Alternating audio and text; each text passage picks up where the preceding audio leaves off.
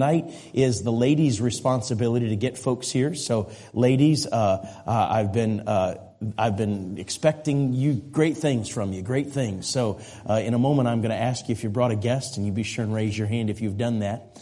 And I also want to mention tomorrow night is men's night. That means the men have the privilege and responsibility to get folks here to hear the Word of God. So, men, I hope that you're inviting and trying to get folks to come and encouraging them to come and bribing them and using every available means necessary to get folks to come to church.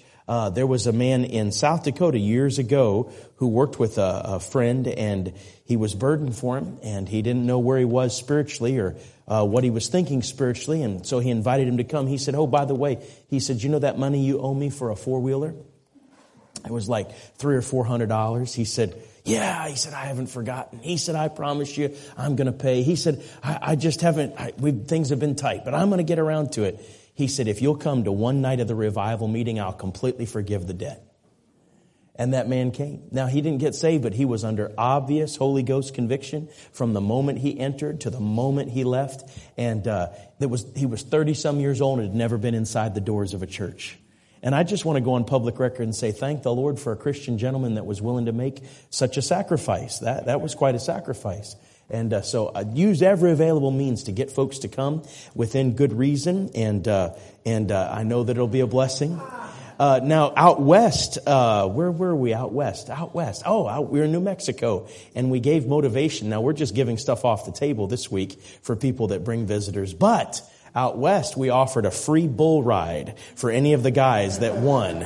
And they were cowboys, but they weren't really going for that. So I don't know, maybe we need to rethink our strategy, I guess. I want to mention there's some good items on the table, some journals or prayer journals that are back there that my boys have made. Timothy makes the journals. And then there's some excellent top-of-the-line chapstick that Nathaniel makes. Also, Andrew makes some wood-burning things. He makes some beautiful wood-burning that he is doing, some bookmarks that are back there as well. And then Timothy, he makes some beautiful bands, and Peter makes some pens. So they're back there, some beautiful pens. So if you're interested in that. How many of you remember Billy and Christy Ingram? You remember them? This is Christy Ingram singing, and beautiful songs, just that'll touch your heart and stir your soul. And if we run out of supply, we can send some back. So if somebody says, "Well, I'd like that," and there's two people vying for it, and there's only one left, we can work it out. Also, there's some thumb drives that people may be interested in that have 70-some sermons on them. And so I want to encourage you to go by the table. I hope that you had a good day. I had a good day. It's beautiful out. And I thank the Lord for the good weather that you all ordered for my arrival. I really appreciate that. Although when I got here, it was pretty cold. But, I knew things could warm up. So I'm glad for that. If you brought a visitor tonight, ladies, would you raise your hand if you brought a visitor? Wonderful. We're glad you all are here. And we hope it won't be your last time. Is there anybody else that maybe I'm missing or overlooking? Be sure and see me after the service. We'll be sure and make sure that you have that. All the children can be dismissed. Second grade and down, right? Second grade and down. Follow Miss Corinne. Now, Miss Corinne, I'm not sure. I mentioned this to you last night, but, on Sunday, Pastor said there was going to be a special evangelist preaching to the kids' meetings. And I'm not sure if he was referring to you or Brother Frank. But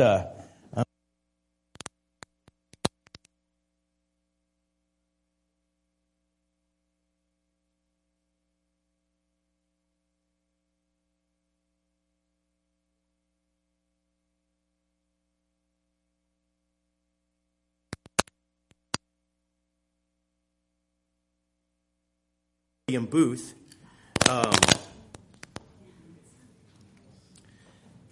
he also went to hear Catherine Booth. Now, I'm just saying this in tongue in cheek. We're Baptists. We don't believe in women preachers, but it's nice to have a sense of humor. And he said that Catherine Booth was a better preacher than William Booth. I'm just saying. So you just never know.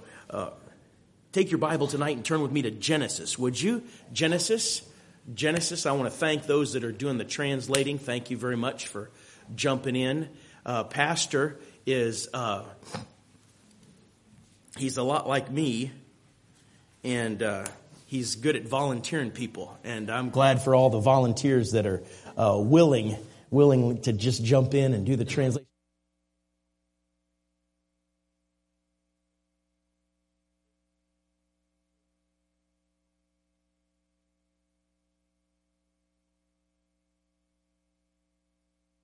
I'm so thankful for the sound men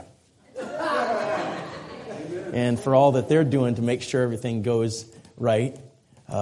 If the devil gets in, he'll either get in through the choir or the sound system, one way or the other. But thank the Lord for that. Thank you for all your work and those working in the nursery to keep everything running just fine. Yep, I'm on and we're good to go. Genesis chapter 13 tonight in the Word of God. I want to preach to you on the subject this evening, when relationships break.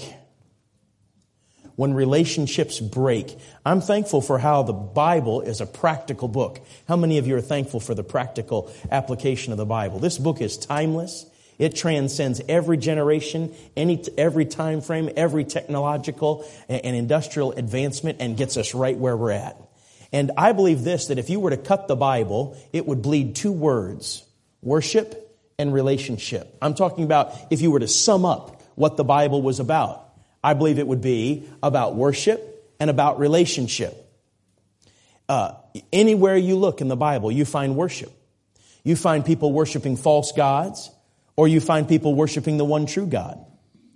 You find the devil trying to get people who are worshiping the one true God to stop, to replace that with idolatry, to destroy generations, to get the next generation to be worshiping false gods.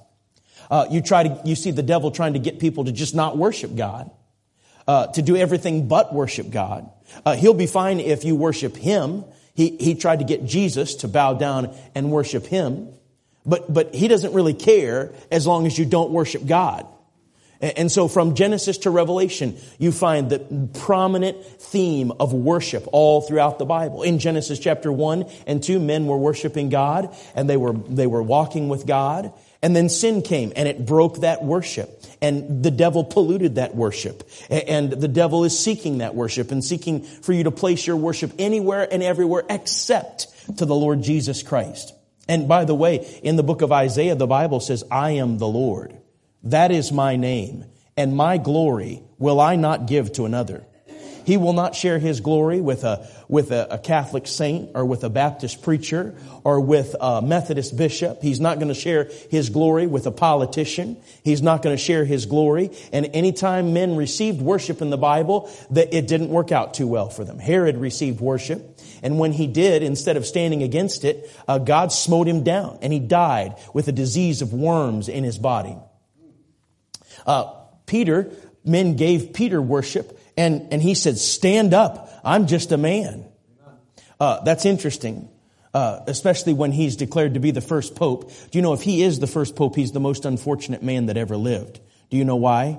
Because he was never married, and yet he still had a mother-in-law. But anyway, the angel in the book of Revelation, the angel, John fell down at his feet to worship him, and the angel said, "Worship God." So from Genesis to Revelation, all throughout you find the idea and the theme of worship, the need to worship the one true God, the Lord Jesus Christ, and bow down before him. And you begin that worship when you come to Jesus and believe that he died and rose again, and you receive the gospel. You receive Jesus, the giver of the gospel. But the other word that you'll find, or the concept, may I say, all throughout the Bible is relationship. And you know, I'm afraid that the devil has polluted relationships, perverted relationships, broken relationships. He wants to divide relationships that should be strong and strengthen relationships that shouldn't exist. He wants to get you in wrong relationships. He wants the relationships that are in your life that should be a husband to wife, a wife to husband, parents to children, children to parents, Christian brothers and sisters to each other, loving each other, a sheep to their shepherd, the pastor to the sheep. He wants to just botch all of that up. And many times we conduct ourselves in this area of relationships like we've seen. In other words, we imitate what has been modeled. Now, if I were to ask you, I won't do this, but if I were to ask you on a scale of 1 to 10, how many of you would say you had good models before you growing up? Some of you could say, yes, a 10, maybe an 8, a 9. Some of you would say a 1, a 2, some maybe in between. How to have a good relationship. That's a good study in the Bible. Somebody ought to preach a series or a Sunday school lesson on that. How do you have good relationships? You got to have good character. You got to have honesty, and you have to have humility. You have to have an abundant amount of love. That's why God said the 2 great commandments were to love the Lord your God with all your heart, soul, mind, and strength, and love your neighbor as yourself. I can't worship the Lord properly until I begin a relationship with Him, and that relationship begins at Calvary, at the cross, through salvation. But then if I have a right relationship with the Lord, one of the first things I'm going to be interested in is making sure I have a right relationship with my fellow man. And sometimes those relationships get scarred. Sometimes those relationships get broken. Sometimes those relationships split apart. And so tonight, for a few moments, I want to preach to you on the subject, when a relationship breaks. Father, will you help me as I preach, to preach clearly and practically? And thank you for giving us this example in the Bible that we're about to examine.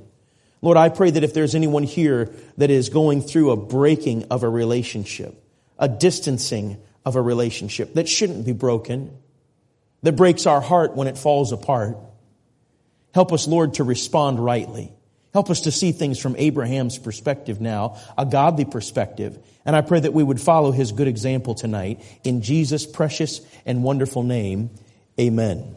Your Bibles are open to Genesis chapter 13. I want to draw your attention to what the Scripture says in verse number 1. Genesis chapter 13 and verse number 1. It says, "And Abram went up out of Egypt, he and his wife, and all that he had, and Lot with him, into the south. And Abram was very rich in cattle, in silver, and in gold. And he went on his journeys from the south, even to Bethel, unto the place where his tent had been at the beginning, between Bethel and Hai." Now, if you were to look at a map, you would see the Mediterranean Sea right here. Italy is up over here. Greece is right here. Turkey is right about here. And then you would come down on the western part of the Mediterranean Sea, the eastern shore, if you will, and you would see Israel. Now, Israel has not yet become a nation. In Genesis chapter 12, God tells Abraham that he's going to bless him and make his seed as the sand of the sea and the stars of the heavens. And Abraham at this time is not in Israel. No, Abraham is in the Fertile Crescent, which is north and east of Israel, up here. And he leaves all of that at the age of 75.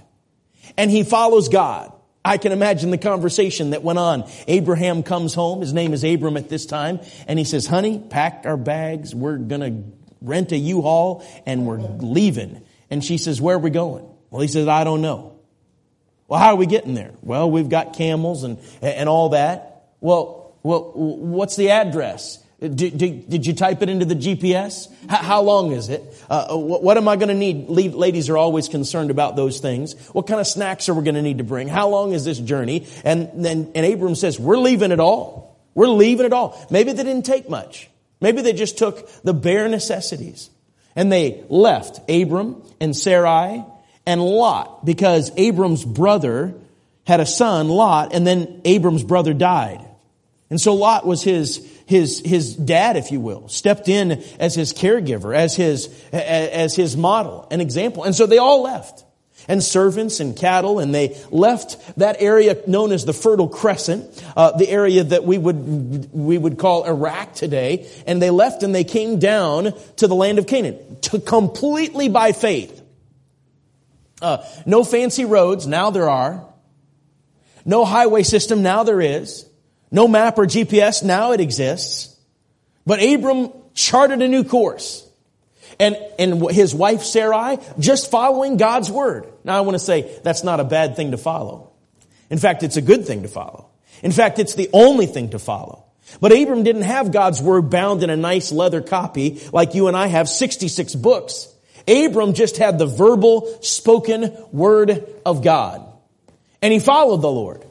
And he went down to Canaan, and while he was in Canaan, there was a famine, and that famine caused him to go down to Egypt. Now, I don't think God led him to Egypt. It just says he went down to Egypt. And Egypt in the Bible is always a type of the world, always a picture of the world's system and the world's philosophies and the world's ideologies. We spoke of one last night, socialism and communism. That's a worldly idea and a worldly philosophy that's not rooted in a Judeo-Christian ethic, but is rooted in hell. And so Egypt is a type of the world. It's that glitz and glamour of the world. It's the appeal of the world. It's when I flew out.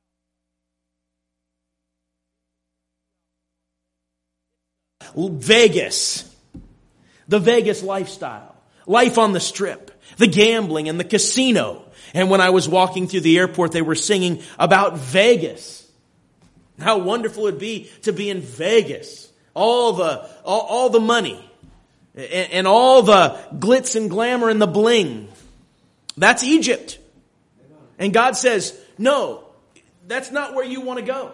That anybody that has gone down to Egypt, no matter whether there's a famine or not, anybody that's gone down to Egypt and they haven't been led by the Lord. In other words, they're not on a mission, or they're not there just for a time and then they leave. Abraham went down there to avoid the famine. I don't think he went down there trusting God. He went down there to avoid the famine. And two tragedies happened when he went down there. Number one, he picked up a maidservant called Hagar.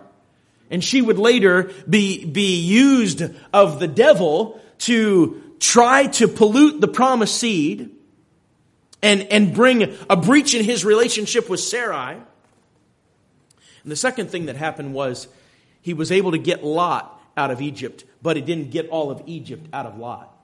Now, I want to say something to each one here tonight that we need to be careful, very cautious what we look at on television and what we watch and what we peruse on the internet and what we consume through our eye gate or through our ear gate, because it's all very appealing.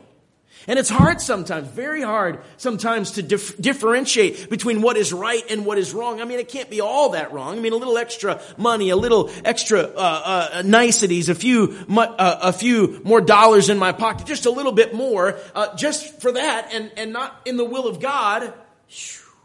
Young people, look at me right now. The devil wants to entice you without you knowing it's him behind it. He wants to do that through the world. The world has a plan for your life and a will for your life. And that will is that you would marry according to the world's wishes. Or not. You would live in immorality. That your relationships would be according to the way they say. They want you to run your finances, the way they say. They want you to give your loyalties the way they say. They want you to follow them and not the Lord. They look at what we're doing this week and laugh. This is a priority for a Christian, to honor God, to be in church, to sing praises to the Lord, to hear preaching, to respond to preaching. And the world looks at this and laughs and calls it foolish. But I don't know. I saw some pretty foolish stuff when I was out in Vegas in the short time I was just getting on the plane.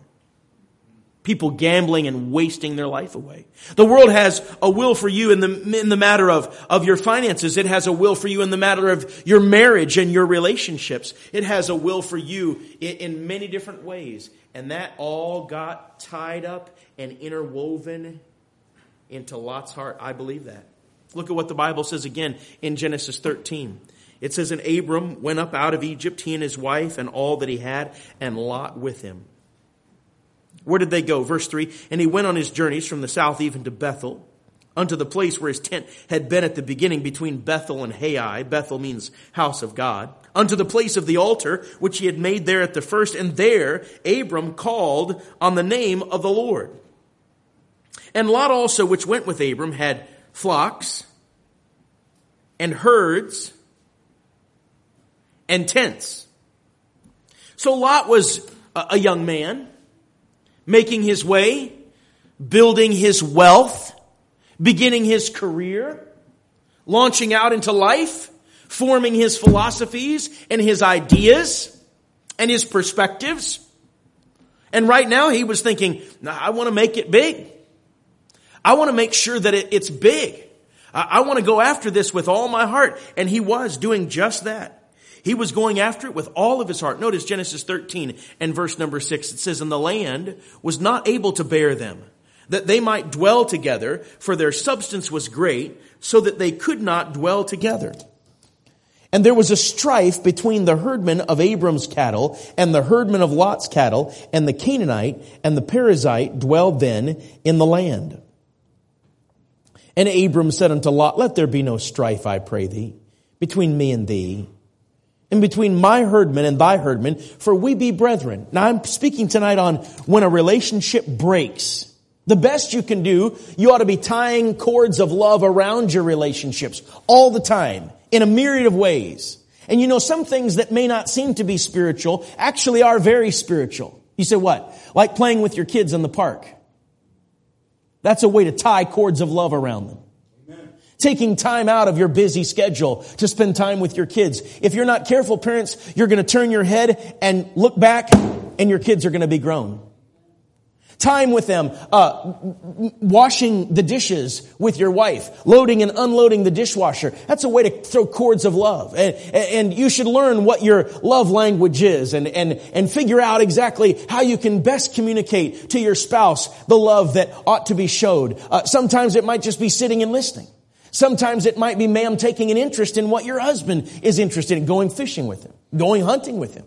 Or at least buying him some bullets. I'll tell you, ladies, that one of the ways that you can make a man happy is buying him bullets. I mean, that's a good thing. I'm encouraging everybody today to invest in precious metal, lead. But anyway, maybe that's what it is. Maybe it's making him a special dish, ma'am. That's a good thing. I have a friend in East Tennessee who's a 4th generation bear hunter, and he's full of mountain hillbilly common sense, just a lot of it. And I love being around him, and I love to glean it.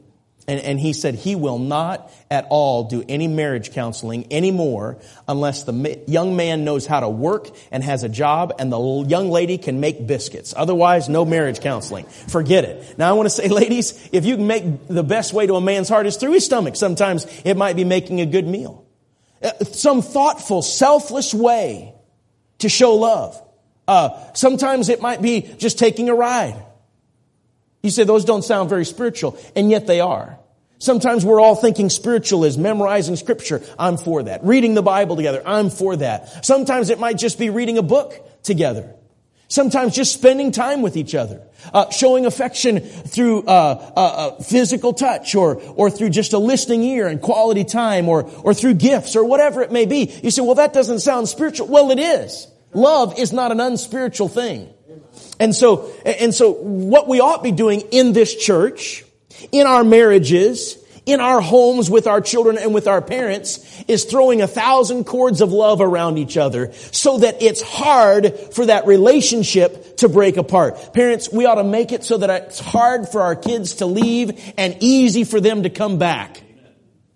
I think that's a right idea and a biblical philosophy. Now, there's a time when they need to get out of the nest, you know, and I think probably after they've been living in your basement until they're 35, that would be a good time for them to get out of the nest. But you know, there's a right time for them to get out of the nest and to go out and strike it on their own. But this is happening. And it's not just that Lot is wanting to make it on his own.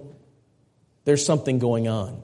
There are some factors that play into this relationship that seems to be breaking apart. Notice the first factor in verse number 6. In verse number 6 it says, And the land was not able to bear them, that they might dwell together, for their substance was great, so that they could not dwell together. In other words, there was an economic factor. Sometimes that's part of a relationship breaking up. By the way, I'm not talking here about a husband and wife breaking up and that just be, you know, laissez-faire. No, I'm not talking about that. A husband and wife should stick together. But sometimes those relationships break that we think are going to last forever. And they're not just, watch this, they're not just breaking apart easily and nicely. And we send them out with some gift cards and flowers and best wishes. No, they're pulling away. The person that we love is hardening their heart. Sometimes it's our children, parents. Wow, that's not an easy thing. It's not an easy thing to see a child harden their heart to their parents. Children, don't harden your heart. Your parents love you more than you can possibly imagine. When you're young, kids, you just adore your mom and dad. You love your parents. You think they walk on water. There comes a point when your teenage brain resets. It restarts. And when it restarts, it's reformatting. And it's recycling all this data. And it's looking at life in a different way. And after a while, you begin to look at your parents like they're aliens. Who are you and what did you do with my parents? And your parents are looking at you the same way. I tried to preempt this with my boys. I said, now boys, you love me right now at a certain age and you think I'm your hero and I can do no wrong, but there's going to come a day where you think everything I do is stupid. It's ridiculous. Dad's out to get me. That's all part of the growing up years. But whatever you do, don't harden your heart towards your parents. Oh, what a hard thing for a parent to see a child bow up, cut off communication, bury themselves in their phone or their room or their friends or anybody and everything except mom and dad. Distance themselves so that they don't get any counsel and any wisdom. Your parents have forgotten more than you know. It would be good for you to try to glean that out. Counsel in the heart of man is like a well of deep water, and a man of understanding will draw it out. But boy, sometimes these relationships begin to fracture and break apart. Notice what the Bible says. First of all, when a relationship breaks, seek unity. Would you say that with me tonight? Seek unity. Would you say it again? Seek unity. When a relationship breaks, seek unity. This relationship is breaking apart upon economic lines. The land couldn't bear them. Abraham was successful. He knew how to raise cattle and sheep and livestock. And Lot was learning from his uncle. And he knew how to raise cattle and sheep and livestock. And pretty soon there was too many for the land. It was breaking apart on domestic lines. Look at verse 7. It says, and there was a strife between the herdmen of Abram's cattle and the herdmen of Lot's cattle. And the Canaanite and the Perizzite dwelled then in the land. There was a domestic issue going on. They weren't getting along. Supper wasn't sweet like it used to be. Time together wasn't sweet like it used to be. Planning a vacation always had a cloud over it. What are we going to do? And are we going to be at odds with each other? Getting up in the morning, going to bed at night, strife. Strife is such a hard thing. James says, from whence come wars and fightings among you? Come they not hence even of your lust at war in your members? Ye lust and have not, ye kill and desire to have, ye fight and war, yet ye have not, because ye ask not. He says later in James chapter 3, he says that the wisdom that descendeth from above is first pure, then peaceable, gentle, easy to be entreated, full of good fruits, without partiality and without hypocrisy. But the wisdom that causes people to devour and bite each other and strive against each other for no cause, it's devilish. It's wicked. And many times we justify it. We justify it because that's the norm on TV. We justify it because we see others doing it. We justify it because that's what we saw when we were growing up. And God says it's not right. Number one, seek unity. Then there is a division caused by spiritual matters. Look at verse 7. It says, of the Canaanite and the Perizzite dwelled then in the land. And Abram said unto Lot, let there be no strife, I pray thee, between me and thee, between my herdmen and thy herdmen, for we be brethren. Hey, sometimes this strife and this fracture and this fissure of a relationship comes between somebody that we go to church with. Number one, seek unity. Unity isn't something that a compromiser thought of. Unity isn't something that a new evangelical thought of. The Bible says how good and how pleasant it is for brethren to dwell together in unity. It's like the oil that runs down Aaron's beard. It's like the dew on Mount Hermon. It brings nourishment. It brings the anointing of God. It brings the blessing of God. Oh, we need to be seeking unity. We need to desire unity. The Bible says in the book of Ephesians chapter 4 that one of the jobs of the pastor and the evangelist, and before they faded off the scene, the apostle and the prophet, was for the perfecting of the saints, for the work of the ministry, for the edifying of the body of Christ, till we all come in the unity of the faith. Let's just kind of practice that in our buildings. Brother Ray, how do we think about a building that has got a fracture in it? Crack up the wall. A crack in the foundation. We think that's a good thing or a bad thing?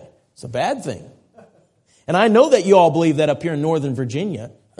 You all are about making sure everything is just right and proper. Brother Ray came down to visit me in North Carolina, and they were building a highway, and poor Brother de Guzman, a permit issuer, an officer, he would violation. You know, we're just a bunch of hillbilly rednecks down there in North Carolina. It just about drove him absolutely stark raving mad because of all the violations. And I know what you all think. I remember years ago asking this church and this congregation, what's the first thing that you need to have a building? And I was thinking, foundation. I mean, isn't that what we would all think? And everybody here was thinking, permit.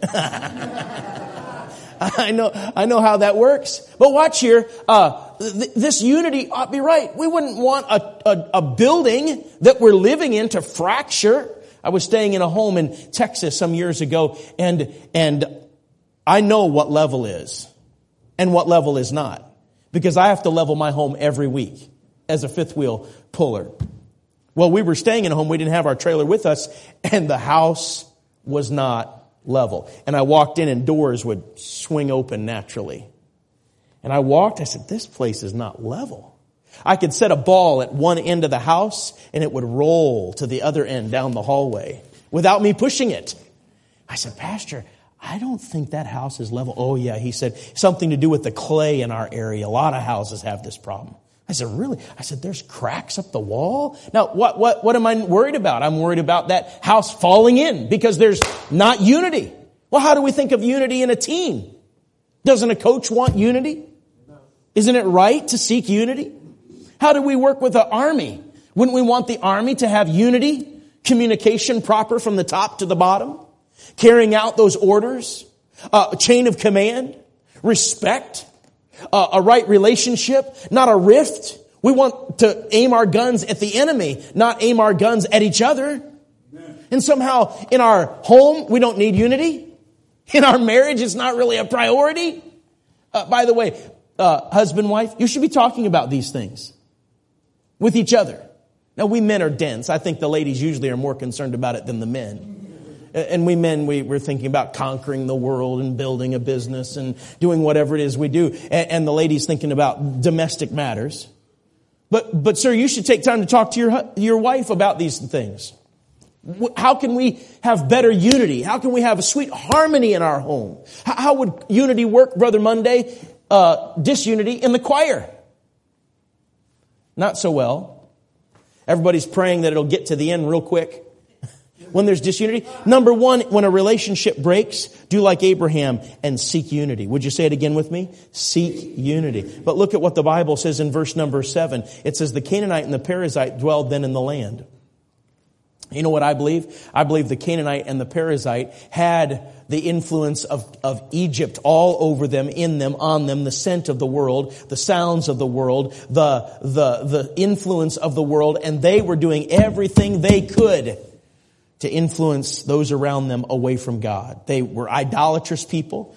If I were to tell you some of the things that the Canaanite and the Perizzite did, I couldn't do it in a mixed company. They were wicked people. And our society has gone full headlong in that direction, caring little about God's commandments and caring little about God's holiness. And that's all a pull to pull us apart. Hey, young people, blood is thicker than water. Don't let anything pull you apart from your family. You ought to love your family. You ought to love your parents. I know sometimes there are domestic disputes, but you ought to stand up for your parents and stand up for your siblings on a moment's notice. Number one, seek unity. That's what Abraham was seeking. Look at what he said in verse number 8. He said to his nephew Lot, he said, "Let there be no strife, I pray thee." There's no reason for this strife. "Let there be no strife, I pray thee, between me and thee, between my herdmen and thy herdmen. For we be brethren. Is not the whole land before thee? Separate thyself, I pray thee, from me. If thou wilt take the left hand, then I will go to the right. Or if thou depart to the right hand, then I will go to the left." Number two, part selflessly. Would you say that with me? Part selflessly. Number one, seek unity. Number two, part selflessly. There are going to be times when you have to part. Now, a marriage covenant ought to be something that's an insoluble bond. Right. And you ought to strive for that to stay the way it is until death do us part. Amen. And the devil and the world and the flesh are doing everything to part that. But there are times when a child needs to go out and a child needs to make his way or her way, or they are headed off to college and it doesn't seem like it is a sweet parting. Watch. Part selflessly. Look at Genesis 13 and verse 9. He said, "The whole land is before you. Separate thyself, I pray thee, from me. If thou wilt take the left hand, then I will go to the right. Or if thou depart to the right hand, then I will go to the left." Parents, let me just say to you, I'm a parent. My oldest is 19. My next oldest is almost 17. And we're right there with the kids wanting to spread their wings. I don't think it's healthy for us to enable our children to stay at home forever. That's not healthy. That's not wise. That's not practical. And kids, if you are at home, you ought to be thinking, I want to go to a good Bible college. I would encourage everyone to go to Bible college for at least a year. You say, well, doesn't that cost? Well, yes, it does. But it'll be an investment. And you go to get training under good Christians and a place where there's going to be professors that love you and a safe environment, and get under the preaching of the Word of God every day so that your heart can be stirred. And if you don't know what the will of God is for your life exactly, then this will be a good place to discover that and find that out. Or you go off into your career, but don't spend forever in your mom and dad's home. That's not smart. That's not wise. That's not healthy in a family. You have to determine when and how that all works out. But if you part, and a parting has to take place, part selflessly. And there was a right response by Abraham in verse number 9. He said, "If thou wilt take the left hand, then I will go to the right. If thou depart to the right hand, then I will go to the left." You know what that tells me about Abraham? Abraham wasn't clutching closely and tightly to the things of this world. Money was not a big deal to Abram. Now, obviously, he knew how to make it. He was a very wealthy man, but it wasn't a big deal to him. You choose the best lane. You go to the right, I'll go to the left. You go to the left, I'll go to the right. You choose. He had a right response. And look what happened when he did. Verse number 10, "And Lot lifted up his eyes and beheld all the plain of Jordan." This is why I say there was a spiritual aspect. Verse number 10. "That it was well watered everywhere before the Lord destroyed Sodom and Gomorrah, even as the garden of the Lord, like the land of Egypt, as thou comest unto Zoar. Then Lot chose him all the plain of Jordan, and Lot journeyed east, and they separate themselves, the one from the other. Abram dwelled in the land of Canaan, and Lot dwelled in the cities of the plain, and pitched his tent toward Sodom. But the men of Sodom were wicked and sinners before the Lord exceedingly." And look what happened. God rewarded Abram. He said, "And the Lord said unto Abram after that Lot was separated from him, Lift up now thine eyes and look from the place where thou art northward and southward and eastward and westward. For all the land which thou seest, to thee will I give it, and to thy seed forever. And I will make thy seed as the dust of the earth, so that if a man can number the dust of the earth, then shall thy seed also be numbered. Arise, walk through the land in the length of it and in the breadth of it, for I will give it unto thee." Then Abram removed his tent and came and dwelt in the plain of Mamre, which is in Hebron, and built there an altar unto the Lord. You see, because he was selfless, God rewarded him. He had a righteous response, and he had a wonderful reward. A reaping reward. So, number one, if a parting has to happen, and if that's going on right now in your relationships or with someone that you love and you care for, but you just don't see eye to eye, the Bible says, how can two walk together except they be agreed? And that parting begins to take place. All right, number one, seek unity. Number two, part selflessly. But number three, I want to study Genesis 14 and note you need to rescue sensibly. Would you say that with me? Rescue sensibly. And by that I mean rescue from high ground. All right, let's look at Genesis chapter 14 and notice. And it came to pass in the days of Amraphel, king of Shinar, Arioch, king of Elasar, Chedorlaomer, king of Elam, and Tidal, king of nations, that these men made war. These made war with Bera, king of Sodom, and with Bersha, king of Gomorrah, and Shinab, king of Admah, and Shemabir, king of Zeboim, and the king of Bela, which is Zoar. All these were joined together in the valley of Siddim, which is the salt sea. 12 years they served Chedorlaomer, and in the 13th year they rebelled. And in the 14th year came Chedorlaomer and the kings that were with him, and smote the Rephaims in Ashtaroth, Karanaim, and the Zuzims in Ham, and the Emims in Sheva, Kiriathaim, and the Horites in their Mount Seir unto El Paran, which is by the wilderness, and they returned and came to En-Mishpat, which is Kadesh, and smote all the country of the Amalekites, and also of the Amorites that dwell in Hazaz and Tamar. And there went out the king of Sodom and the king of Gomorrah. Time out. Who's living in Sodom and Gomorrah right now? Lot. The Bible says that he looked toward Sodom, and then he pitched his tent toward Sodom, and then he was living in Sodom. And the Bible says in Genesis chapter 13 that the men of Sodom were sinners and wicked exceedingly. Young people, Sodom has nothing to promise you that is good. Young people, Sodom will promise you the world and give you nothing but pennies. Sodom will promise you pleasure and give you nothing but heartache. Don't go after Sodom. Don't long for Sodom. Don't think that's where it is, because that's where it's not. What comes in Sodom is something that lasts for a little while, brings you a boatload of grief and guilt, and leads to hell. And young people, don't just think about you and your immediate pleasure. And I want to say this to adults too. Don't look toward Sodom. How many stories could Pastor and I tell you, one after another, of those that we have loved and reached out to and worked with and worshiped with, and sometime along the way, they'll begin to look toward Sodom. And looking toward Sodom always gets you from the front row to the back row. And then it gets you out the door. And then it gets you not coming back to church. And then it gets you thinking the world is where it's at. And once you get out of the habit of serving God and worshiping God and loving God and showing Him that you love Him, it's just easier to stay out of the habit. And then pretty soon you think the world can suit your fancy and the world can satisfy. And the world never satisfies. 1 John 2, love not the world, neither the things that are in the world. If any man love the world, the love of the Father is not in him. For all that is in the world, the lust of the flesh and the lust of the eyes and the pride of life is not of the Father, but it is of the world. And the world passeth away and the lust thereof, but he that doeth the will of God abideth forever. Amen. Don't go after Sodom. Lot's right there in Sodom. And look what happens. Verse number 8. It says, there went out the king of Sodom and the king of Gomorrah and the king of Admah and the king of Zeboim and the king of Bela, the same as Zoar, and they joined battle with them in the vale of Siddim. All right. Now in the next few verses, they're going to take Sodom and defeat Sodom, and they're going to kidnap Lot. Verse 12. And they took Lot, Abram's brother's son, who dwelt in Sodom, and his goods, and departed. Wow.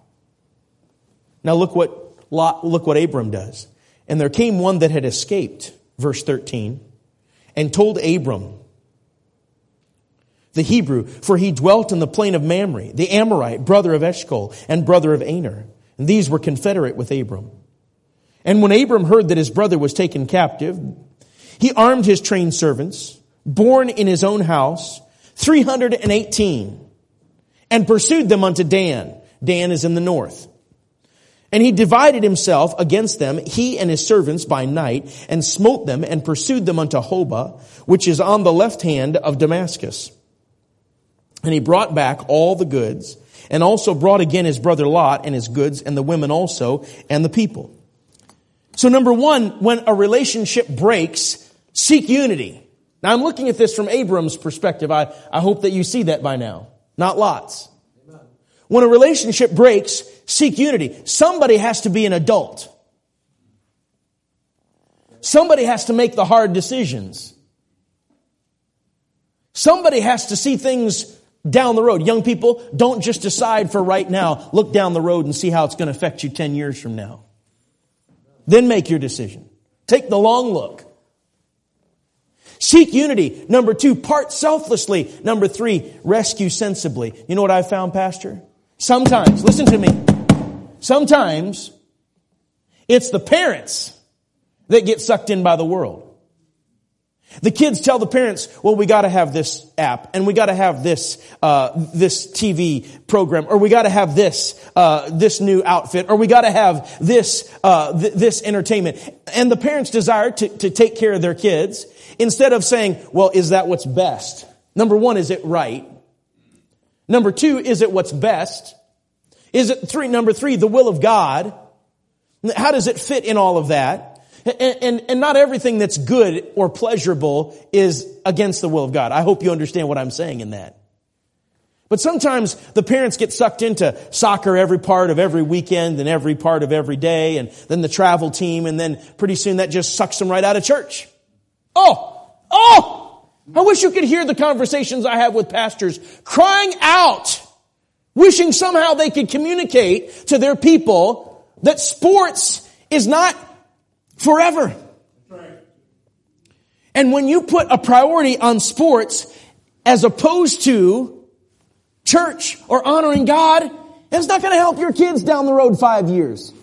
I love sports. I try to play soccer with my boys every day. I love everything about sports. I love to look at sports and study sports and see different athletes. But that shouldn't be something that takes us away from the Lord.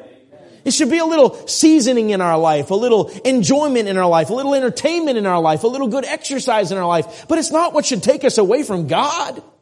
Neither should entertainment. Neither should any pursuit. And so what I say is sometimes the kid with their desire or whatever it is they're pursuing will go after it. And instead of the parent saying, well, let's keep it all in check. We got to keep things in priority. My dad said, son, you can play baseball, but you can't play on Sunday and you can't practice on Wednesday. You just tell your coach that. He said the world, this is back in the 70s and 80s. He said the world doesn't care anything about God. They don't care anything about church. And they'll schedule practices and play any time of the week. And they just need to know, no. And so I'd tell my coach that. And that meant that I wouldn't start in some games. That's okay. I survived. Look at the specimen that I am today. All right, now watch. The kid will go after it, and instead of the parent saying, well, let's keep things in check, keep things in priority, they just get swept away with it. And then are you thinking about this? When it's time to rescue their kids, they're not on good footing. They themselves are not on good ground. When I say rescue sensibly, I mean rescue from the high ground. Now, I'll tell you, parents, especially with your oldest, it's a hard thing because not only are they growing up, but you have to grow up. They're not little kids anymore. They're not bouncing on your knee. They're not swinging on the swing and sliding down the slide. They've got minds and wills of their own and they're exercising, and sometimes there's conflict. And sometimes you have to just put your adult mindset on and say, no. You're going to have to do whatever it is you're going to have to do, but we're going to do this. This is a Christian home. We're not going to allow certain things. And you just need to know that. And so you say, why? Because if you don't do that and you get a wash in the world with them, guess what is going to happen when you have to come and rescue them?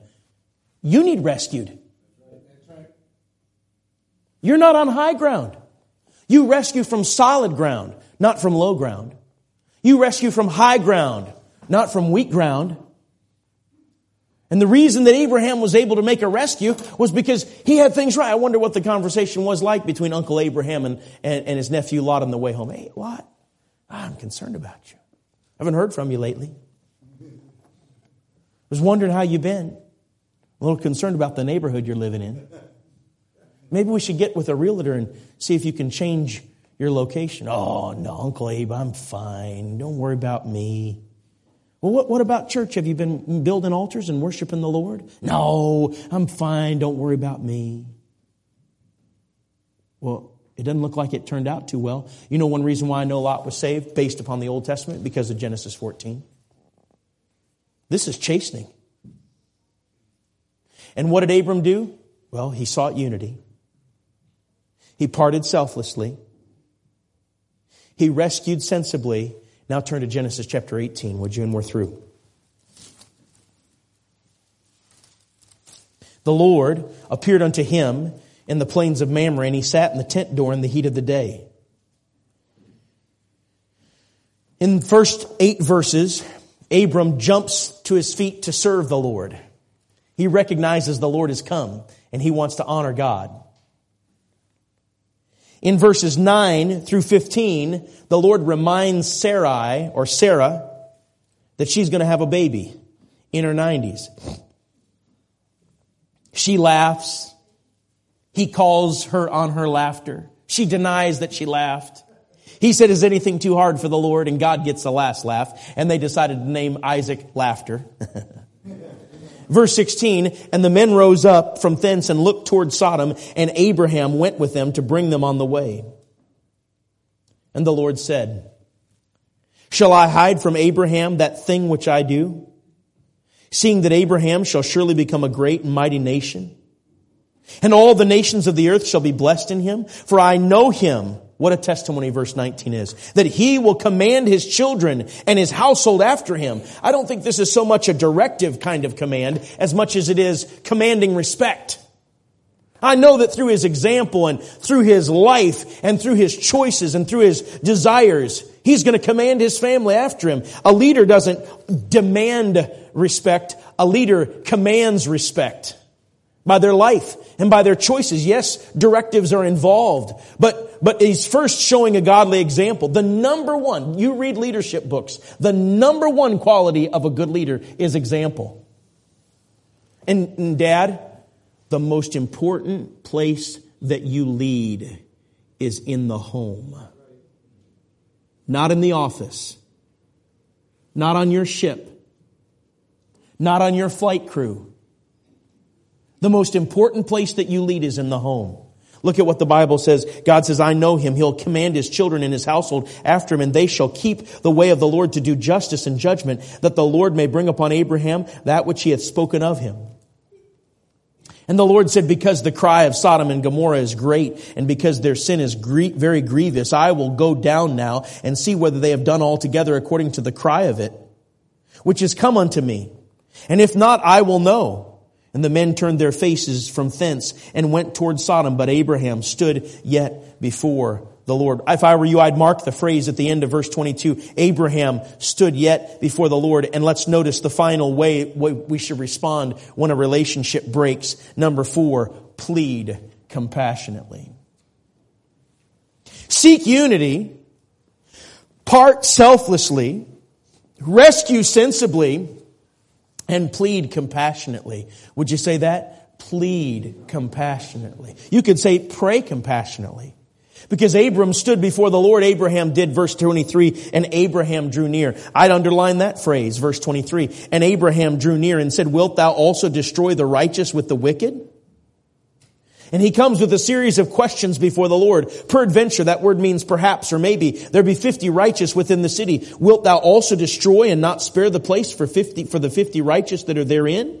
That be far from thee to do after this manner, to slay the righteous with the wicked, and that the righteous should be as the wicked. That be far from thee. Shall not the judge of all the earth do right?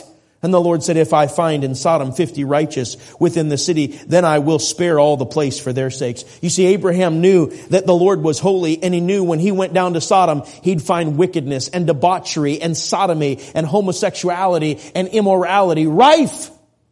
And he knew that he wouldn't respond to that in mercy. He was going with his face set towards judgment. And he said, please show mercy. Please show mercy. You see, when he's pleading for compassion. He's pleading with compassion. He's pleading for mercy. Sometimes you see your family, or you see your friends, or you see former church members or fellow brothers and sisters who walk away from the Lord and walk away from the faith. Plead for them. Pray for them. Beg God for them.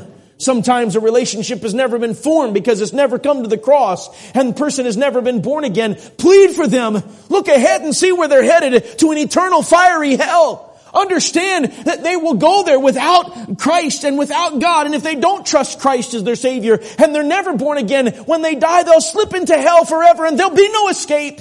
And Abraham knew that, and that's why he pled with compassion. And he pled before God, well, shall not the judge of all the earth do right? What if you find 50 righteous? In verse number 26, the Lord said, if I find Sodom 50 righteous within the city, then I will spare all the place for their sakes. And Abraham listened to his pathos and his passion, answered and said, behold now, I have taken upon me to speak unto the Lord, which am but dust and ashes. He understood his place. He's saying, Lord, I'm not asking because I deserve it. I know that I don't deserve it. I'm just dust and ashes to approach you. Peradventure there shall lack 5 of the 50 righteous. Wilt thou destroy all the city for lack of 5? And he said, if I find there 40 and 5, I will not destroy it. And he spake unto him yet again and said, peradventure there shall be 40 found there. And he said, I will not do it for 40's sake. And he said unto him, oh, let not the Lord be angry, and I will speak. Peradventure there shall 30 be found there. And he said, I will not do it if I find 30 there. And he said, behold now, I have taken upon me to speak unto the Lord. Peradventure there shall be 20 found there. And he said, I will not destroy it for 20's sake. And he said, oh, let not the Lord be angry, and I will speak yet but this once. Peradventure 10 shall be found there. And he said, I will not destroy it for 10's sake. And the Lord went his way as soon as he had left communing with Abraham. And Abraham returned unto his place. He went from 50 to 45 to 30 to 20 to 10. You know what I think he was doing? In his mind, he was adding up. There's Lot. There's his wife. There's his 2 daughters that are still at home. And I believe there's 3 daughters that are married. 10. 10. Whew. He said, Lord, if there's 10, will you spare the city? Now you think of the difference between Abraham's attitude and Jonah's attitude. Abraham was pleading for mercy. One time I was in a prayer meeting with some young men from college, and one young man talked about Vegas. He'd been there with a vacation Bible school team called Neighborhood Bible Time. He said, oh, pray for Vegas. That's a wicked city. Pray that God will judge it. I said, hold on. I said, is that the right way to pray? I said, what if it was you that was awash in sin? I said, what if it was your family that lived there? Would you want God to just wipe it out? I said, wouldn't it be a better thing to pray for mercy? What 2 things does God bring and motivates us to come to God? Mercy or judgment? What do you say, preacher? I think yes would be the right answer. Yes would be the right answer. Sometimes the fear of God is necessary in our life, and it's very important that we have it. But then there's the goodness of God that leads us to repentance. Thy gentleness hath made me great. And I'll tell you, when a relationship breaks, we ought to pray for them. Amen. We ought to pray for them. Hey, parents, don't look down your nose at some other kid in this church, some teenager that's struggling. When you see a teenager struggling, that's the time to start praying right then. You don't know what's going on in their head. You don't know how their heart is aching. You don't know what battle internally they're fighting. You don't know how the devil is attacking them. And after you've prayed a bit, slip your arm around them and say, hey, I'm so glad you're here. Man, I love to see you singing and being in your place. And is there anything I can do to be a blessing? You let me know. And speak words of encouragement and affirmation and help to them. And by the way, that shouldn't just be for teenagers. That should be for any one of us. That's right. That's a way to throw a cord of love around them. Now I'm talking about when a relationship breaks. But I want to end tonight talking about a relationship that has already broken. The relationship between us and the Lord. You may be here tonight lost, without Christ, never having been born again. You may be religious and moral and a decent person, good citizen, but you've never been saved. I want to say to you with all the kindness, but with all the firmness that I have, your relationship between you and God has already broken. And that's why there's a tension. And that's why there's a burden. And that's why there's a struggle. And that's why you don't have peace. That if you died today, you'd go to heaven. You can know that if you died today, that you would go to heaven. And that relationship is restored at the cross. When you understand Jesus died for you and was buried and rose again and will save you tonight if you'll come to Him by faith and believe on Him as your Savior. What should we do when relationships break? Seek unity. We should part selflessly.